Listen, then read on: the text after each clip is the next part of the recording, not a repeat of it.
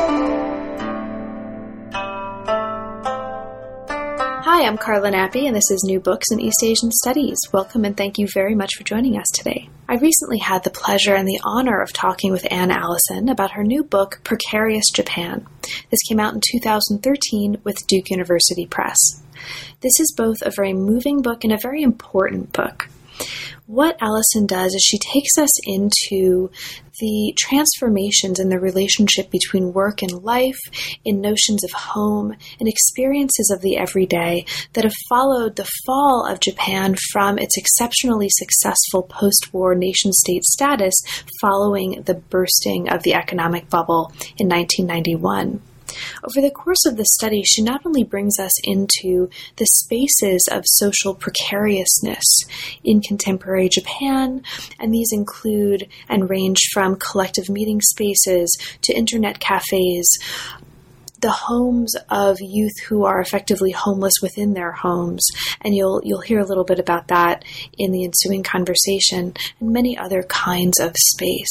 She also takes us into her experience volunteering after the 3/11 disaster, which is, again, an exceptionally moving, a very thoughtful, and a very arresting picture of not only the precariousness of life after this disaster, but also the hope that's emerged in Japanese society as a result. So I'll keep this intro short so that we can get right to it. It's an extensive interview, and I'll say I hope you have a chance to take a look at the book, to read the book, because it's really transformed the way I think about relationships between labor and life, notions of home, and contemporary Japan as a result of reading the book. So I hope you enjoy, and thanks for listening. We're here today to talk with Anne Allison about her new book, Precarious Japan. Welcome to New Books in East Asian Studies, Anne, and thank you so much for negotiating a pretty dramatic time difference and making time to talk with me about a book I really, really loved. So congratulations on the book, and thanks for being here today. Thanks, Carla. I appreciate you being up and ready to do this. Of course. So, Anne, could you start us off by saying just a little bit about yourself and your background, and specifically, what brought you to anthropological work on Japan? Yeah, thanks. I'm an anthropologist of Japan, and I've been working on Japan for about 30 years.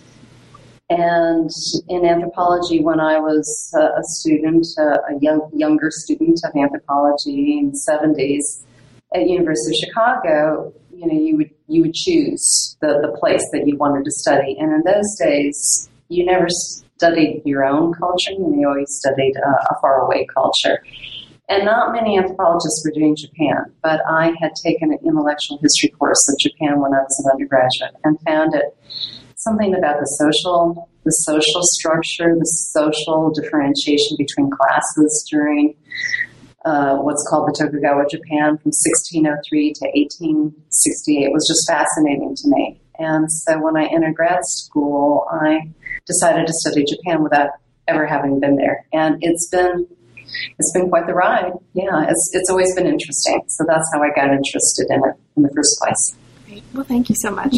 So the book that we're talking about today is called Precarious Japan, and it explores a concept that you call precarity or precariousness. So in order to understand how this fits in with your larger research trajectory, let's start by talking a little bit about that concept. What is precarity or precariousness as you're conceptualizing it here? Yeah, thanks.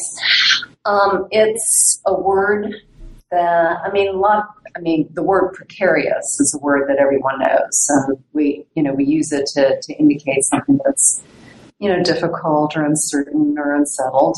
But the word precarity was started by labor activists and theorists, European, in Italy, France, in the 1970s to indicate a shift in capitalism. So a shift away from certain kinds of jobs that were more regular jobs, more permanent jobs, to what they called flexible employment. So contract work or day labor or informal, casual. Those are all kind of stand-ins for precarious work.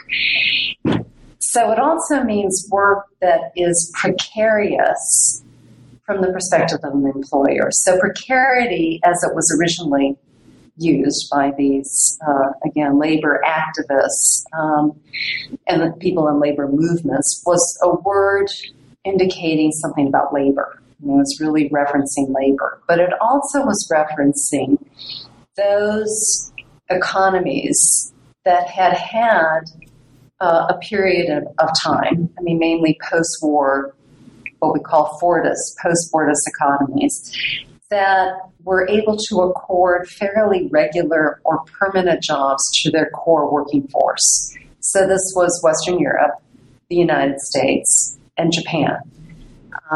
So in Japan, and well, I'm sure we'll be talking more about Japan, because the whole book is about it. But this was, from the 50s to about the early 90s. The expectation, again, particularly if you were a man, this was far less so if you were a woman, but particularly if you were a man, whether you had graduated from college or even high school, the expectation was that once you entered the workforce, you would have a job, if not for your whole working career, for most of your whole working career. So you would have a long-term job that accorded you bonuses and security and insurance and also status and prestige. And so precarity references either the collapse of that or the weakening of that or the dissolution of that. So precarity also is a loss of a certain kind of expectation, the expectation that you will have a certain kind of job which will provide a certain kind of lifestyle for you. So the word is kind of interesting because precarity actually is much more part of the norm for, in fact, most people around the world, and in fact for most countries in terms of history. I mean, the opportunity to be able to expect and count on a regular job is kind of a privilege. I mean, I'm in South Africa right now where the unemployment rate is, people say it has different numbers, but some people say it's as much as 40 or 45%. Well, all of those unemployed or underemployed are precarious workers or part of the precarious proletariat. And across time, precarity has been much more the norm than the exception. So the word also is referring to particular economies at a particular moment of time where there was this expectation of work that has now been either forsaken or broken down or unsettled. So that's precarity. So that's the first way that I use it. But then other people who talk about precarity say, well, precarity is not just an economic thing. I mean, it starts with labor, but it slips into other registers. So there are multiple kinds of precarities, and it goes from something that is economic or financial to social precarity, to psychological precarity, to existential precarity. And that's also the way that I use it in the book.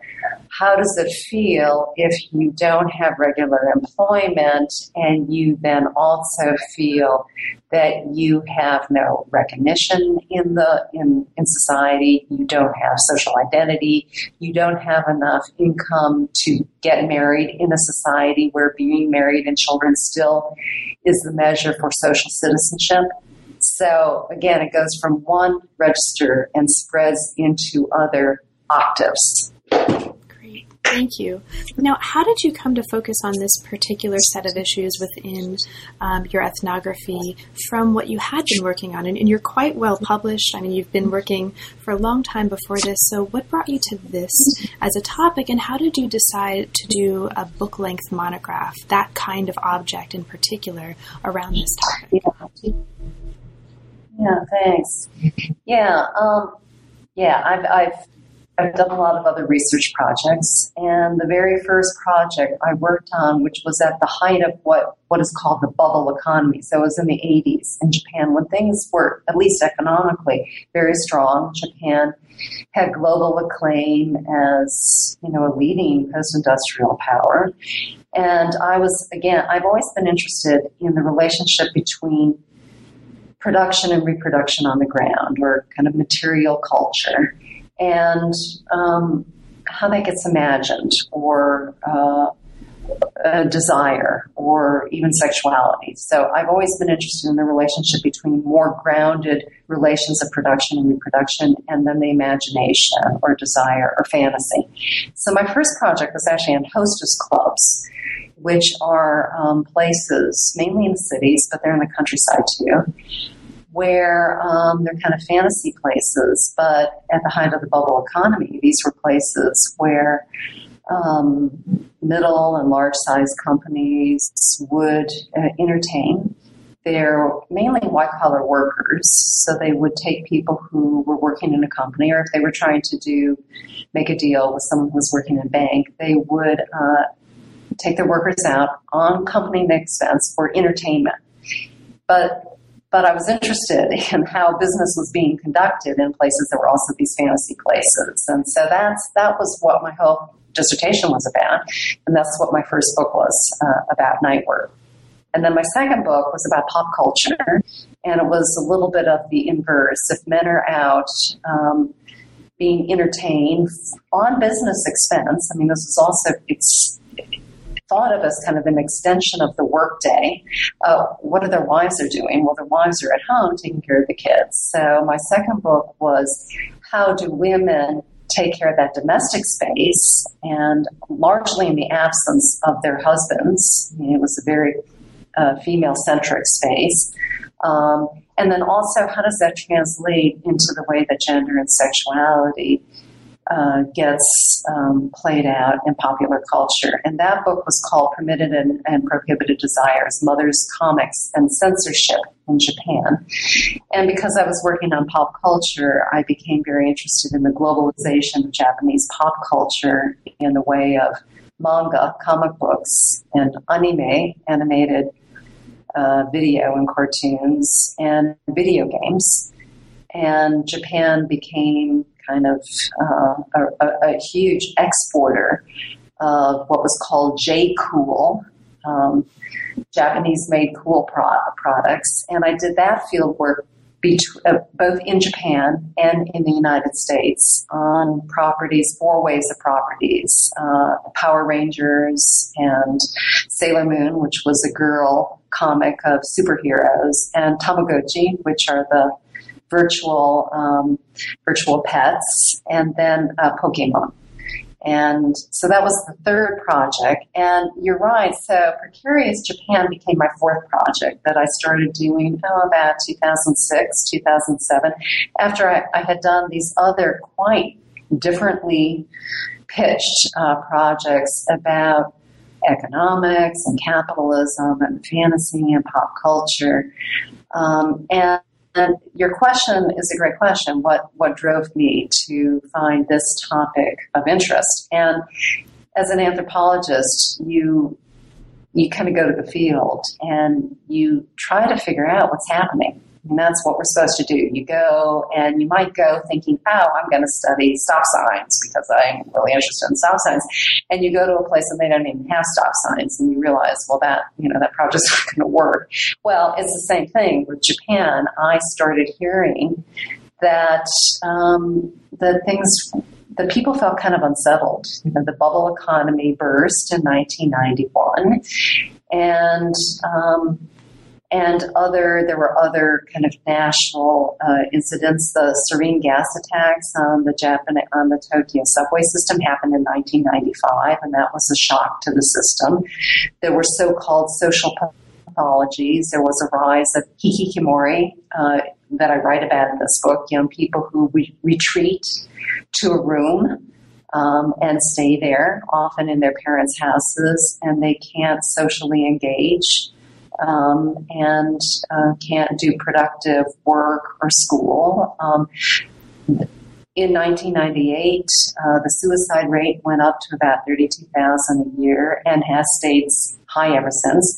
And I started hearing people use various words. Again, what you're supposed to do as an anthropologist. You read the newspaper and you turn on the television and you hang out with people and you drink sake and you ask, like, so how's life? And I heard a lot of people saying that they felt it was a time of unease, that they didn't feel safe. They didn't feel safe, not in the streets, because Japan is still, in that sense, a very safe place to be, but they didn't feel safe in their skins. They didn't feel sure about their jobs. Also, a lot of concern in the newspapers about the falling birth rate and the fact that, nonetheless, the population is aging fast. So what brought me to this was really that. And, yeah. Great. Well, thank you. And you're actually bringing up in your description of the genesis of the project a lot of the components of the analysis that, at least some of which we'll get to in a lot more depth over the course of our conversation. So great. Thank you very much. So you talked a little bit about the process already of ethnography in general, of what an anthropologist does, work on the ground, drinking sake, talking with people, finding out what's on their minds. And this actually brings us, I think, really nicely into the book itself, into the first chapter, The Pain of Life. Now, the book is full of really arresting stories, and we'll talk about some of them. It opens with the story of a 52-year-old man who starved to death and was found 1 month later mummifying already, having died from a lack of food in an apartment he'd lived in for 20 years. You mentioned his diary is found with him, and the last entry was, "All I want to eat is a rice ball." Now, this is just the first of many, many stories from the everyday where, as you put it in the book, death stalks daily life. The story sets the stage for the arguments and the narrative to come, which will take us into an ethnography of pain, of struggle, and of hope in modern Japan. So let's start out by talking a little bit about that ethnography. What did it constitute and what did it involve? Now, you talk about your ethnography here in the first chapter of the book as a way of entering the pain of life amid precarity, of, as you put it, touching the circumstances, the conditions, the everyday effects and affects of how precarity gets lived. And we'll talk a little bit later about that term touching, because touching is going to be very, very important here.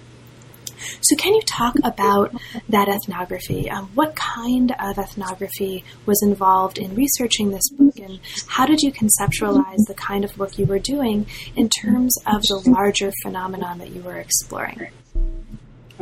Great question. Well, again, just kind of referring back to my first project. I mean, my first project was about a Tokyo Hostess Club. And I went to a Tokyo Hostess Club, and doing participant observation, I became a hostess, and I worked there for 4 months.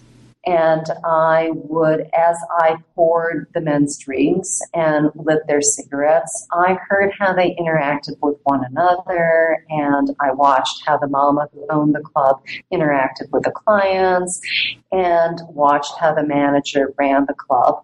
And it was very circumscribed to a place that defined how I did my field work. I mean, I actually did field work in other places too. I did interviews with various people and with housewives, but that site-based way of doing ethnography was also kind of a classical mode for us. That's what a lot of us did. We did it in a village, or we did it with a soccer team, or we did it in a tea house. And this, to do ethnography on precariousness, would seem to be absolutely the opposite, because in part, I'm not, the way that I've defined precarity, and again, listening to how people talk about it, it's not a place, it's not a space, it's not a city, it's not a village, it's not a factory. And it was a challenge to try to figure out, how do I inhabit the precariousness, which is something that has a material component, because a lot of people talked about either not having enough money, or being worried that they wouldn't have enough money, or being worried that they were going to lose their jobs, or they were going to get restructured.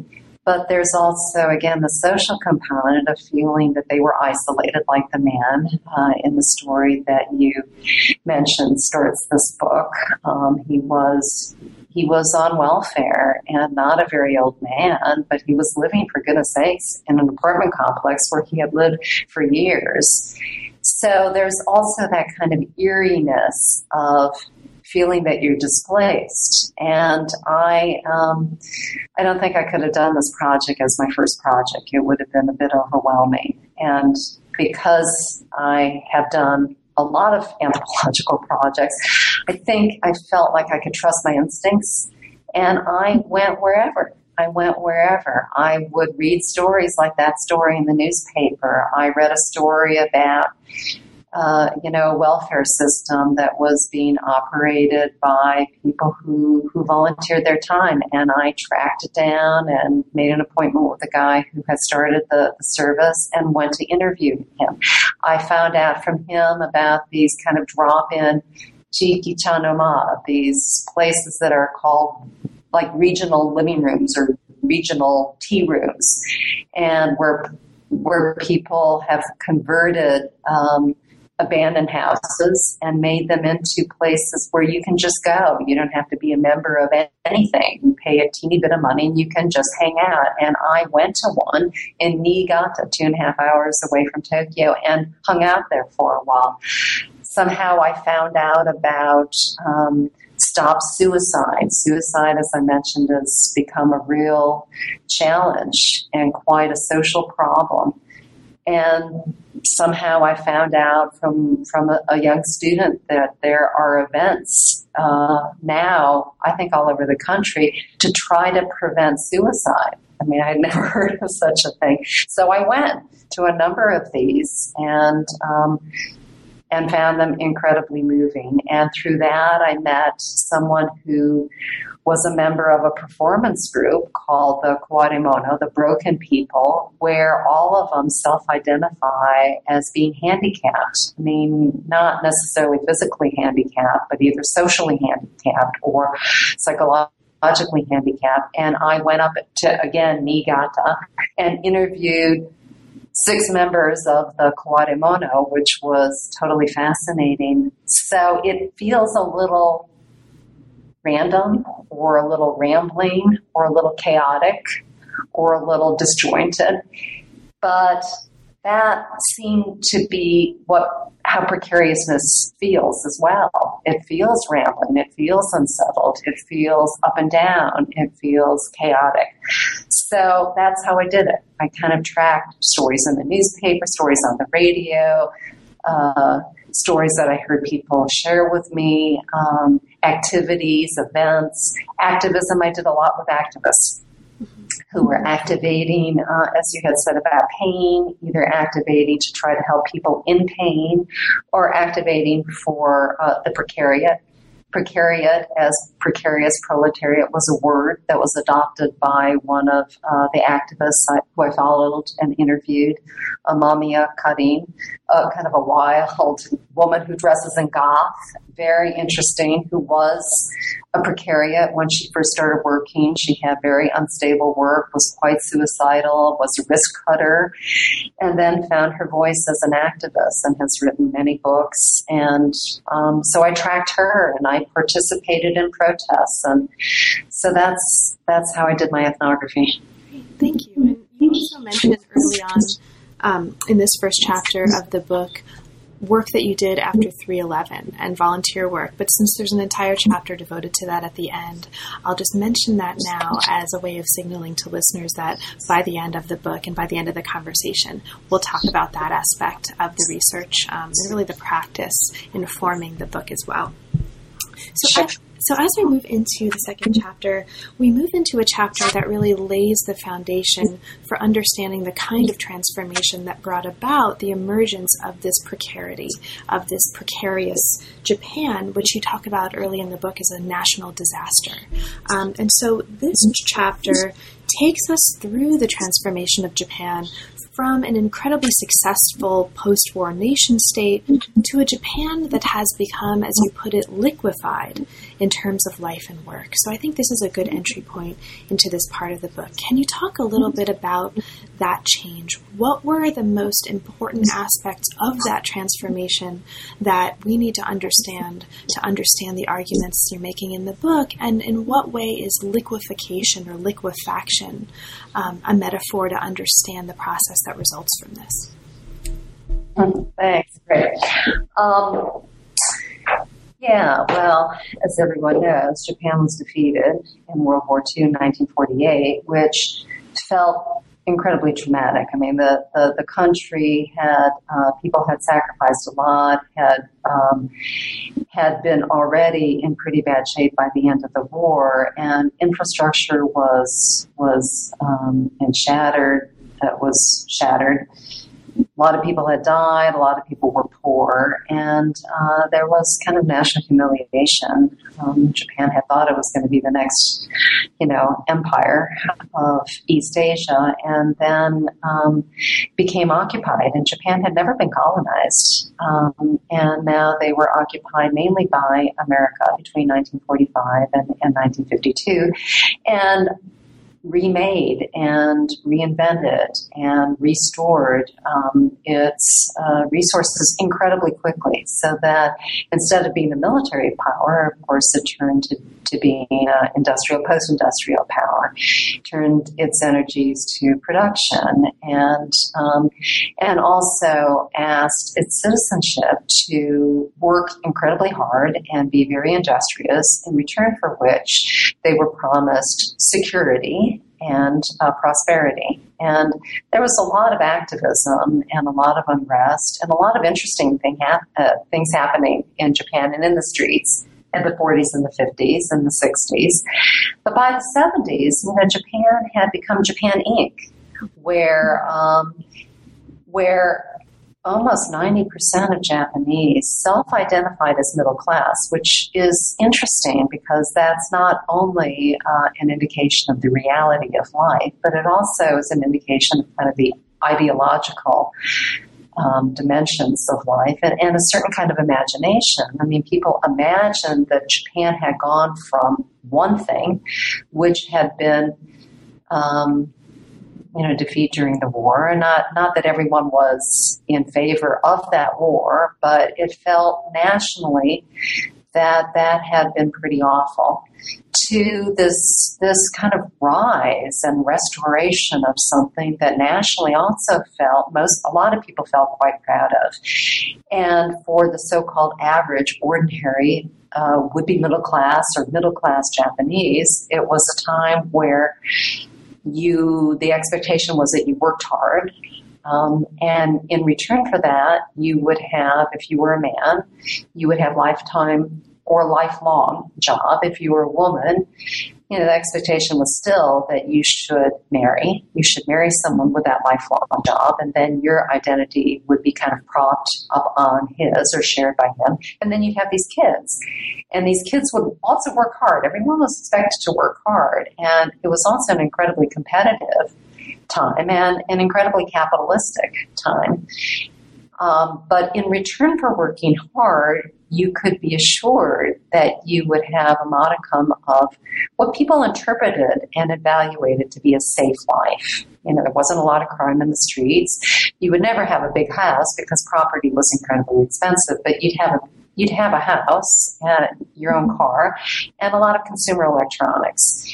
But I should also say that this model and image of the Japanese dream and the success, confident national prosperity itself came with certain kinds of risks and certain kinds of sacrifices, which I think in part already incubated some of the precariousness that we're seeing today. It's not simply that, 1991 came and all of that went down the drains because now there was economic decline and speculation had gotten out of control. And now already in that kind of capitalist dream, as with all capitalist dreams, you do have to keep producing. You have to keep investing, and you have to keep working hard. And again, already there's sacrifices there. And also, not everyone was part of the middle class. And this is true of particularly minorities. I mean, Japan still has minorities, Koreans and Ainu and Baraku, who never really had the same kind of access to that middle class dream. And women. Japan remains a gendered divided or gendered unequal society today. In fact, it has one of the worst records on gender equity of any industrial or post-industrial country in the world. And so this whole model that we're talking about that provided Japan with this global acclaim as being a country and a social economy that was very prosperous, I do think we have to understand that it wasn't totally inclusive. There were exclusions, and there were biases, and there were discriminations. Okay, so saying that, nonetheless, now that is far less stable, people do have a nostalgia for, but at least in the 70s and 80s, we had security. We were able to have the assurance that if we worked hard, we would be able to keep our jobs and progressively become more wealthy. We could grow. We were an economy that was headed towards growth, and with that decline, you have, for example, the marriage rate. And I don't have statistics in front of me, but young people today are far less likely or willing or able to get married and have children. Those people who don't have regular employment are 1/2 as likely to get married, because in Japan, only 2% of kids are born outside of wedlock, and everyone assumes to bring up a child in Japan, you need a lot of money. And people don't want to be poor. I mean, there are plenty of people who are poor, but so there's also this sense that what's going to happen in Japan? I mean, the population has been going down since 2006. And so there's also that fear that Japan is declining all across the board, that its economy is not as strong as it used to be, its prospects in terms of its population, the size is going down. Instead of a lot of young people, 1 out of every 4 Japanese now is age 65 and above, and that rate is increasing quickly. So by 2035, it's going to be 1 out of 2.5. And now it has the highest life expectancy of any country in the world. I just checked again. For women, it is 90 years old, and for men, it's 55, which is kind of amazing. And so all of this is contributing to make people feel as if things are not nearly as assured or comfortable or stable at any level, personally, but also socially, also nationally. So it's also a little bit, I don't know if the word ironic is the right word, but Japan still has the 3rd largest economy in the world. And if you go to Tokyo, you go into these beautiful department stores where prices are incredibly high, and there are people buying this merchandise. So even though the poverty rate now is 16%, which is high, and it's higher for children, 20% for children, 21% for the elderly. And in terms of regular employment, 1/3 of all workers are irregularly employed, which means they don't have this permanent job and no job security. But 1/2 of all young people between 18 and 24, and 70% of female workers. So there's also a sense that the future is far less assured. Studies have been shown that if you ask school children, well, what do you think about the future? They say, I think the future is going to be worse than what it is now. And I have no expectation that my own future is going to be progressively better. And the expectation that if you work hard, the future will be progressively better for if not you, for your children, is kind of the staple of what we call modernism. I mean, the idea that the future holds out a promise means that, as I heard it said in Japan, a lot of people feel that they are in futureless times. So, does that answer the question? Absolutely. It actually, it brings us, I think, really nicely into the next couple of chapters. So even though there is this sense of futurelessness that you mention, nonetheless, as you show in several of the chapters here in the middle of the book, there is this kind of interplay between notions of home, experiences of home or homelessness, and a kind of hope. And so several of the chapters moving forward show the ways that a kind of hope emerges from what circumstances that might ordinarily or might on the surface seem to create a kind of hopelessness. So let's move into some of those chapters. Now, in chapter 3, you explore a kind of rhetoric of war that is used to think through, talk about, and respond to conditions of poverty and homelessness that have emerged in this precarious Japan that you're bringing us into in the book. There are new forms of homelessness that you show early in this chapter.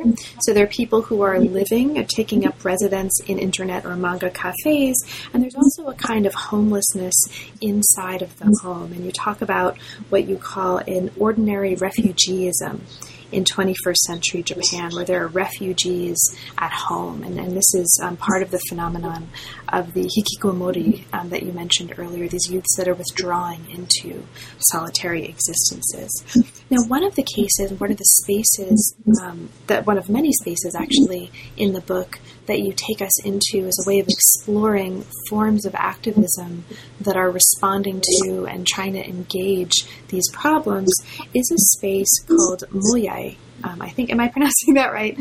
Yeah. And you bring us into Moyai, this space that's created by Yuasa Makoto in the context of an activist response to this. So can you talk a little bit about that? And that's perhaps a way for us to open up some of these other spaces that you've introduced early in our conversation that are also really fascinating. Yeah, thanks, Carla.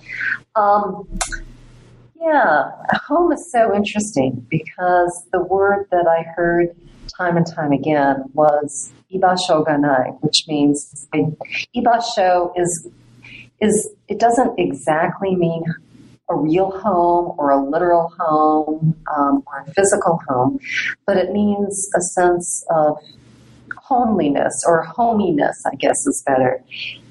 Feeling comfortable at home someplace. And so when people would use this word, they meant it in the sense that they didn't have that kind of psychic feeling of being comfortable. And so you're right. So it takes place around home. And the way that I interpreted this and the way that I tried to make sense of this in the book is that in part that's because there was so much loaded around the home in the 70s and the 80s too, having your own home, literally having your own home, and being able to provide for your children and being able to have a heteronormative marital couple with children. I mean, that was also the way that home got defined, and that kind of home has become less possible or less secure for a lot of Japanese. I mean, a lot of Japanese still have that kind of home, but increasingly it's not just a given that you can have that kind of home. So you're right. So Moyai was started by two activists, and the one who I worked mostly with is Yuasa Makoto, a wonderful person who had been a graduate student at Todai Tokyo University in political science and dropped out because he felt that rather than being an academic, that he should do something with real people who were suffering. And this was in the 90s, so it was right after the bubble economy had burst. And at first he worked with Iranian refugees in Shibuya, which is a section of town in Tokyo. But then by the early 2000s, he realized that homelessness was spreading, that there were more homeless people on the streets, and homelessness now was markedly different in the sense that it was more the so-called mainstream. the once were or would be middle class who were becoming homeless. And he was the one who noticed that what he called the new face of poverty today in Japan are these young people who inhabit, as you had said, internet cafes. And the word suggested by him and taken up by a filmmaker who did a special on this was net cafe nanmin, net cafe refugees. And these are people who don't have regular work. They might work in a 7-Eleven, or they're looking for day labor, and also tend to be estranged from their families, their parents, or for whatever reason. And so they don't have a home, and they go to net cafes because they're trying to use the internet to find work. And if they have enough money, they spend the night there. And you can spend the night in a net cafe, but it costs... Well, you're in Canada, so I don't know. I don't know how much this would be, but in U.S. it would be maybe about $18.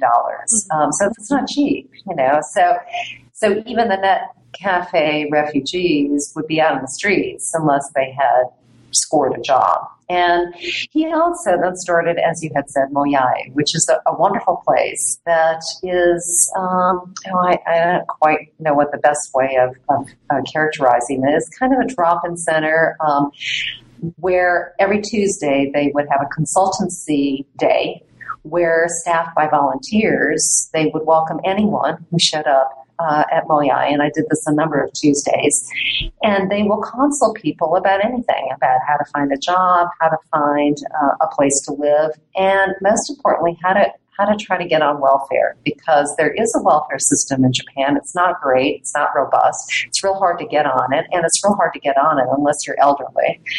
And there would be lawyers there who would, I write about this in the book. For example, there's a woman who came in, and she was, I can't quite remember, maybe 30 years old, and had lost her work and didn't know how to navigate the welfare system, and assumed that she wasn't eligible. And the staff member at Moyai said, "Oh, no, you're eligible, and we will help you do this."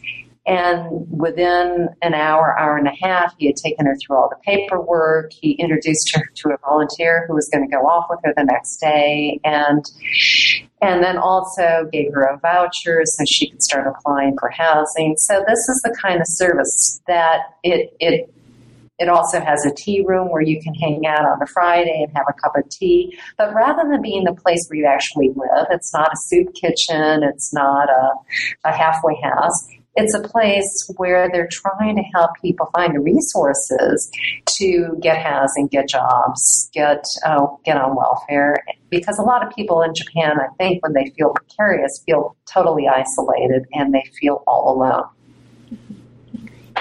This is one, as I mentioned, several kinds of space that you take us into in the book that are performing a kind of, I think you call it somewhere, homishness, or a sort of a home-like set of functions for people who are missing some crucial aspect of home or homeness, given this transformation that you're showing us to a precarious Japan. And there's an entire chapter, and I'll just mark this for listeners because we may not have a chance to talk about it in detail, but Chapter 6 takes us into some of these other flexible open meeting places, or ibasho, I think as you've mentioned a little bit earlier, like the Nippon Active Life Club, which are providing spaces, really flexible kinds of spaces for living a kind of flexible homeness in this situation of precarity. It's really interesting.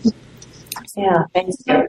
So in this larger set of negotiations between home and hope, there's an entire chapter here that we could talk about for the next 3 hours. It's so fascinating. It explores different social and existential senses of home, of homelessness. You bring us into ideas of, among others, Bachelard, Bloch, You take us into an idea of the temporality of home time, and take us into also some really interesting sources. And I want to make sure to mark this for listeners. You mentioned your ethnography at the very beginning incorporated work with a lot of different kinds of materials. And here we see some really fascinating materials, a story about a homeless middle school student who takes residence in a park, and also you bring us into a really interesting filmic interpretation of or engagement with these ideas. But what I want to ask you to talk a little bit about, though, is something that comes out of your engagement here with prosthetic sociality, as you call it. Robots and dogs, hearts for robots, etc. And this is the importance of something that seems to run through the entire book, and that's why I'm pulling this out. And that's the importance of touch or corporeality. There's a really strong sensory element to this book. There's a really strong element that recurs that emphasizes the importance of touch and bodies. And I wonder if you could speak a little bit to that, because it's a way for us to talk a little bit about one of the themes that seems, at least to me, to really emerge from and run through the entire work itself. So touch. What's going on with touch? Yeah, thanks, Carl. Your questions are great. Yeah, it's a funny thing because also I remember having dinner one night with 3 middle-aged Japanese artists. So they're kind of aesthetic and think about sensoriness a lot. And they were complaining how there has been such an ebbing of touch or opportunities to touch or spaces to touch, and recalled their childhood. I mean, often we recall our childhoods with more nostalgia than maybe sometimes they warrant. But these 3 people said, oh, yes, we remember when we were children, we touched a lot. Our mothers would touch us. We would get in the bath with a parent. And it seems that Japan has lost that. We have kind of become cold and efficient and materialistic. And this is a complaint you actually hear a lot, which certainly predated the collapse of the bubble economy. But you're right. There are ways that people also try to acquire touch or make up for the touch that maybe they wouldn't otherwise have. And you're right. I try to make this book itself kind of touchy, and I do like these stories about touch. And so, for example, there was a story that I tell about a cat cafe. And cat cafes, I think, are all over, but the one I went to was in Akihabara, which is the electronics district, and also the district where otaku, the kind of geeky district, resides.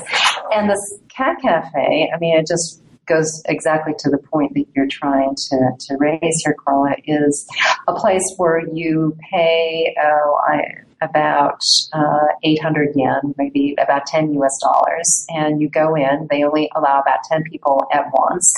It's a very small, intimate place full of cats that are wandering around, and a couple caregivers, and you wash your hands, and you sit down and maybe order a cup of tea, and you interact with the cats. You can play with them or touch them or talk to them, and you pay for about a 45-minute set. And you could come back, or you could pay for 2 sets. And it's all about touch. I mean, you're touching the cats, but as I say in the book, it's an interesting form of touch because you don't own the cats. And if the cats got sick or threw up or made a mess, you wouldn't be the one responsible for cleaning them up. So it's touch, but it's also a little bit of a sanitized touch, which I also found when I was doing my previous work on Tamagotchi, which are these handheld little egg-shaped virtual pets. You start it by turning the little contraption on, and you create a little thing, and it grows, and you tend to it by giving it icons of food, and you play with it and you clean up its poop and you give it medicine if it gets sick, and it's very cute. But once that becomes annoying, I mean, you have to caregive it to keep it alive. Once that becomes annoying, you can stop it, or it will die. And so that's what I call a prosthesis, prosthetic sociality. It's like something that's a prosthesis to you. It extends your body. It makes you have a companion, a robotic companion, virtual companion. But it also is on your terms. So I'm a little agnostic about whether this is a good or bad thing. I mean, I think those are kind of simplistic ways of thinking about it anyway. But there are these ways that you find in Japan of forming other either robotic or prosthetic or rental ways of getting the companionship that otherwise you might not be getting. But as you say, there are also these other kinds of homes that are also being experimented with and tried with, where you have a social touch, sometimes a physical touch. Even the Stop Suicide event that I went to, no one's touching each other, because mainly the room is, I think, full of people who have contemplated suicide. People walk into this place, and on the stage are 5 or 6 people who are suicide survivors. They attempted it, but they failed, and they're here to tell us their story. Well, it's a different kind of touch. I've never participated in anything like that. I found it quite extraordinary, incredibly moving. At the end of one of these, 3.5 hours, mind you, where we're all drinking beer. Again, quite extraordinary. At the back of the room, a woman stood up and she said, "Thank you so much," to the 5 people on the stage. I really appreciate this. I'm a hikikomori. I haven't literally left my room for 1 year. I'm intimidated by the world. I'm depressed. I'm anxious. I could never think of interacting with other human beings. I think about committing suicide all the time, but I forced myself to come tonight because you were having this. And tell me, would you please tell me, how do I get through tomorrow? How do I get through the next day? I don't know how to do this. And she started crying. And one of the people on the stage, Amamiya Karin, who is this activist who I mentioned earlier, who is a suicide survivor herself, she said, "Thank you so much for coming out tonight. You were very bold and you were very courageous, but you're no longer alone. You now have us, and you can email me anytime. You have all of us. We're here for you." And that's a different kind of touch that is very striking. So I see, as you say, many different experimentations, much innovativeness, much creativity. Also, a lot of loneliness. Yes, around touch of multiple forms. Yeah, and this actually also really nicely brings us into just kind of later in the book and really to the end of the book. So there's a lot going on in the interim that we've talked a little bit about. You mentioned different forms of corporeality here in the mid part of the book, or the late mid part of the book, surrounding not just life but also death. There are really fascinating accounts of how to engage physically, materially, and also conceptually with the bodies and the dying bodies and the aging bodies of the elderly. You also talk about the different forms of connectivity created in these performative and also physical spaces. But the book ends by bringing us really back into a space where we started. And this is the space of your volunteer work after the 3/11 disaster. It's also a space where we see the incredible importance of sensuality, of what you call a social sensuality. And this is around, at least again for me, from one idiosyncratic perspective of one reader, but around, again, the sensuality of mud. This is a chapter called In the Mud.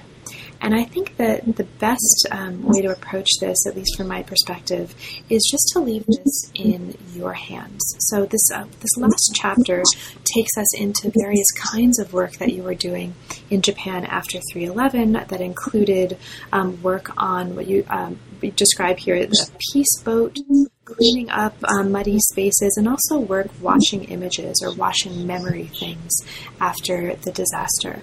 What were some of the most important or striking moments of this work for you that you might share with us in order to really encapsulate some of the arguments that you're making and sort of bring together the arguments that you're making about precariousness in this very central space of work in Japan after 3/11? Yeah, thank you.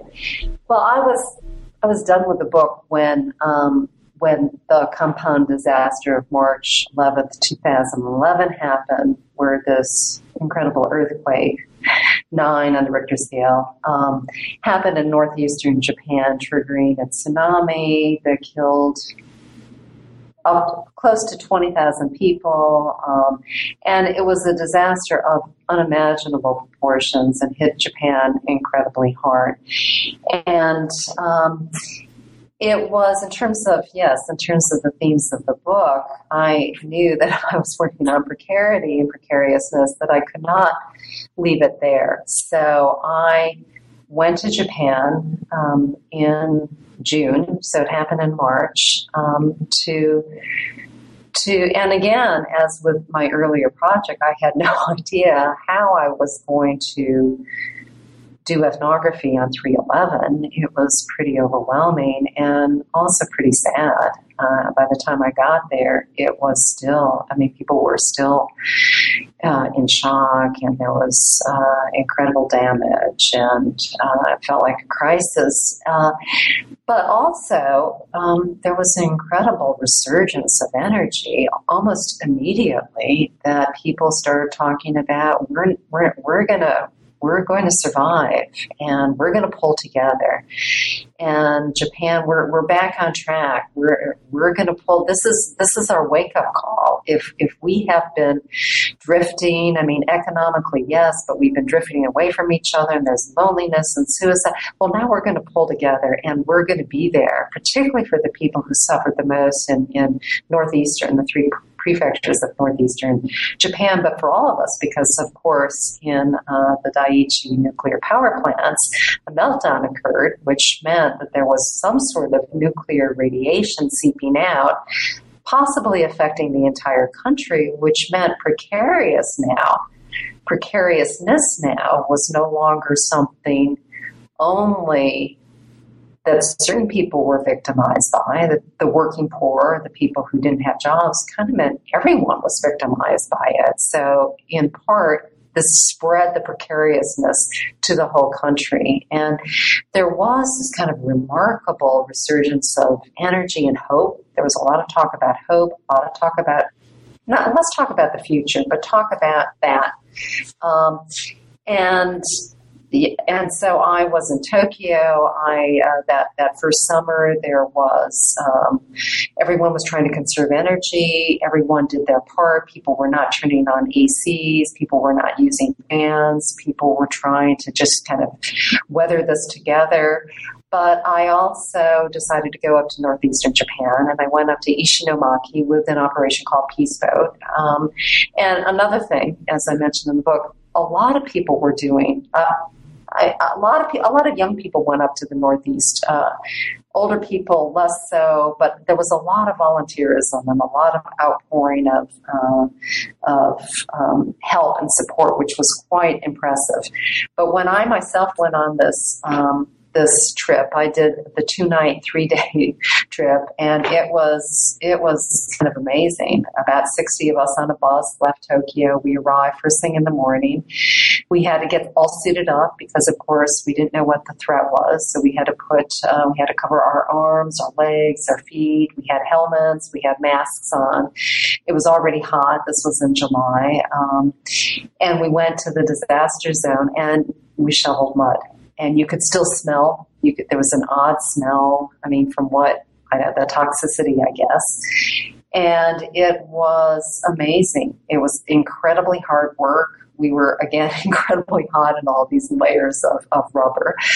But you're right. It felt like the rhythms that we engaged in collectively were also kind of cathartic and therapeutic. There was this incredible social sensuality. People who didn't know one another were talking to each other. We would pass the shovels back and forth. We would share our cold drinks. And at the end of the day, we went to where we were sleeping. We were all just crashing on the floor of a big gym.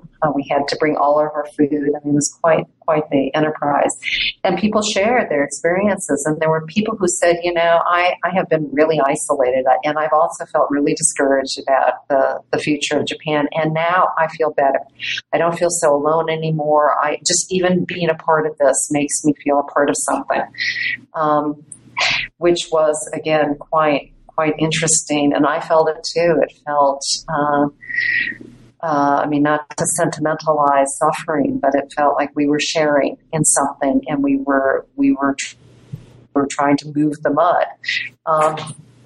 I also went to Fukushima, and I went on my own to Fukushima. Fukushima, of course, had radiation, and no one quite knew then or now exactly what that meant and what the danger is.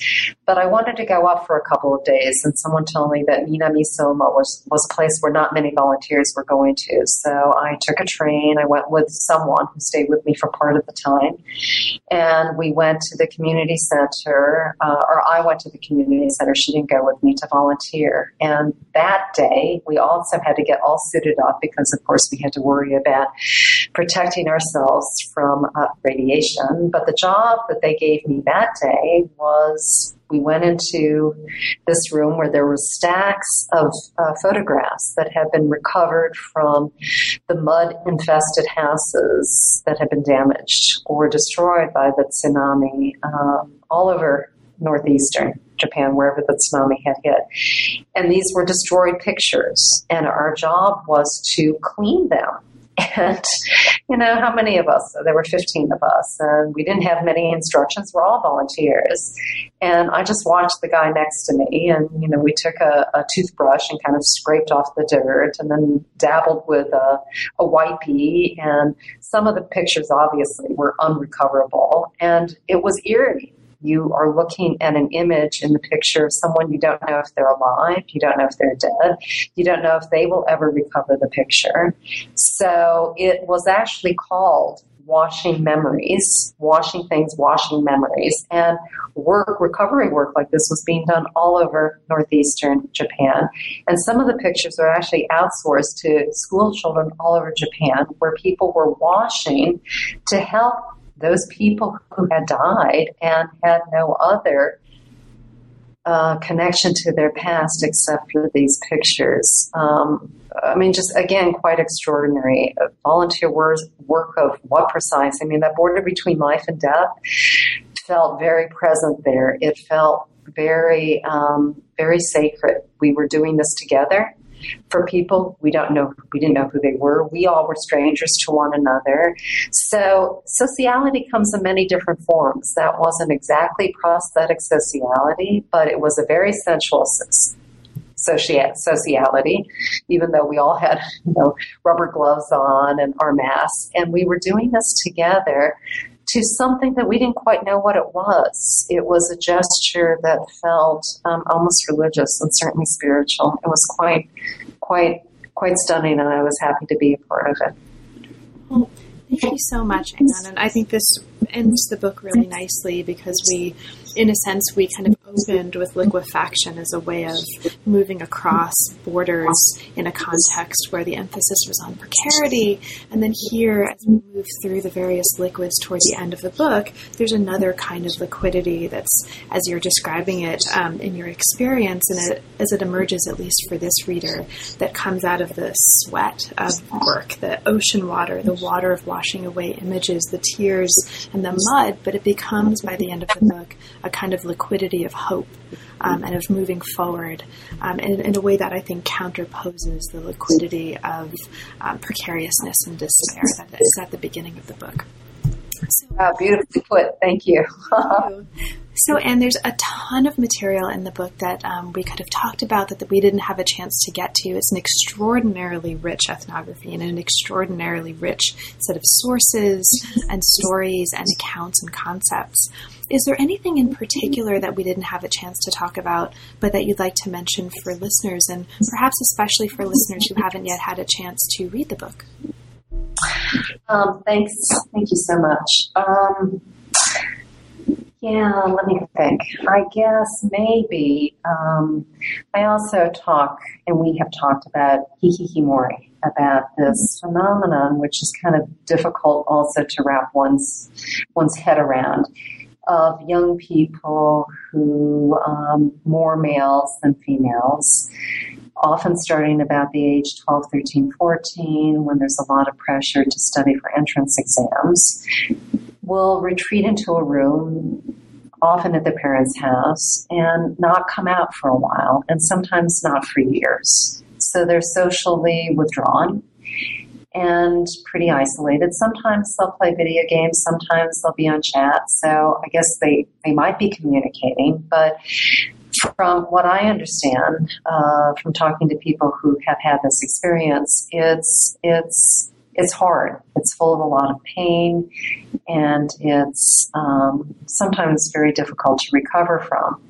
And a couple of the stories that I talk about in the book are about an exceptional young man, Suzuki-san, who was a hikikomori, and kind of figured out after he graduated from college, remarkably, to go to college and graduate, that it wasn't his fault, that he had been led to believe that he was a loser, and realized that he was a loser only if you had a certain standard of what counts as a winner, and that he could change what that was, and he did.